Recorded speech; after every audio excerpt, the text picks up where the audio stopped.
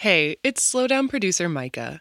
What poems have helped you slow down, have made you stop and reflect? We want you to send us your selections for a series of upcoming episodes. Head to slowdownshow.org/community to submit, or go to our Instagram @slowdownshow to find out more.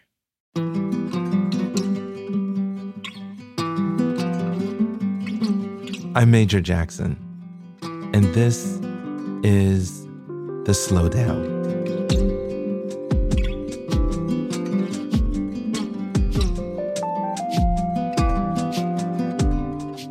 Driving one of my children to a soccer game on a Saturday morning, I was visibly grooving to a song from my youth, maybe Prince's Sign of the Times.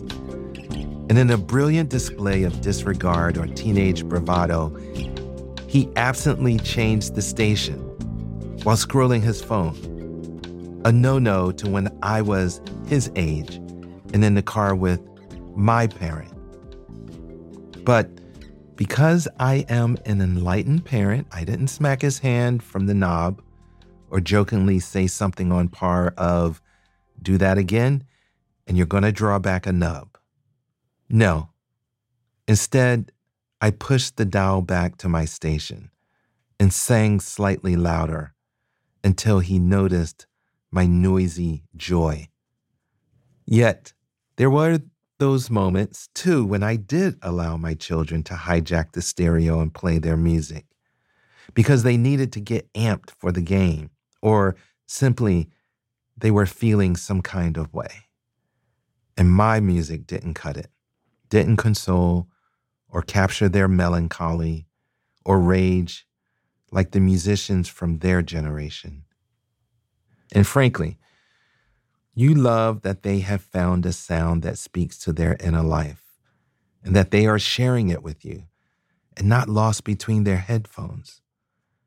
Their enthusiasm for SZA, Rex Orange County, Beach House, or Bikini Kill becomes infectious, and you even hear how your tastes have mildly influenced their tastes. Heavy bass, eclectic sampling, crisp percussion, expansive lyrics that get beneath the surface of things. It's as if you're listening to their values, their moods, and to words that imprint and help them navigate their adolescent years and all of its challenges. You begin to swamp playlists and apocryphal stories about the lives of musicians and recording sessions. You love how you speak to each other across the music you listen to together, and take comfort that they have found a possible way of surviving this particular world, learned to create a fortress of melodies for their souls. Today's poem celebrates the bonding that occurs when music and art are at the center of our treasured relationships. There is gratitude for the ways we learn to talk to each other as family and friends that make music a spiritual bridge across time. From Let It Be Broke by Ed Pavlić, number 16. 2015, my daughter, 14, sings Rihanna's Stay at a local cafe. She and Milan argue about music. I'm what tells him that Sushi doesn't listen to what songs sound like. She hears what they'll sound like when she sings them. Milan nods. Sunshana sings, All Along It Was a Fever. These days, if I'm speaking to you, chances are, consciously or not, you're tracking a play of shadows across my voice.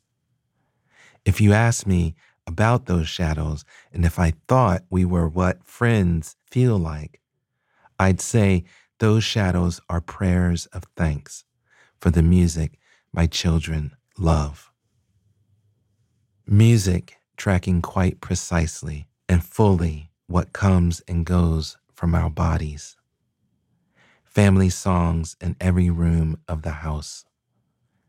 And if I ever say, turn it down, please understand, that means never stop.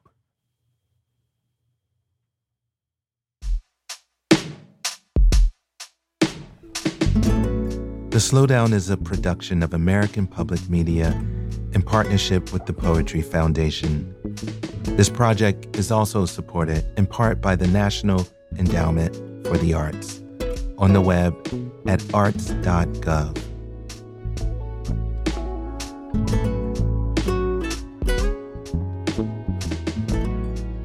To get a poem delivered to you daily, go to slowdownshow.org and sign up for our newsletter. And find us on Instagram and Twitter at Slowdown Show.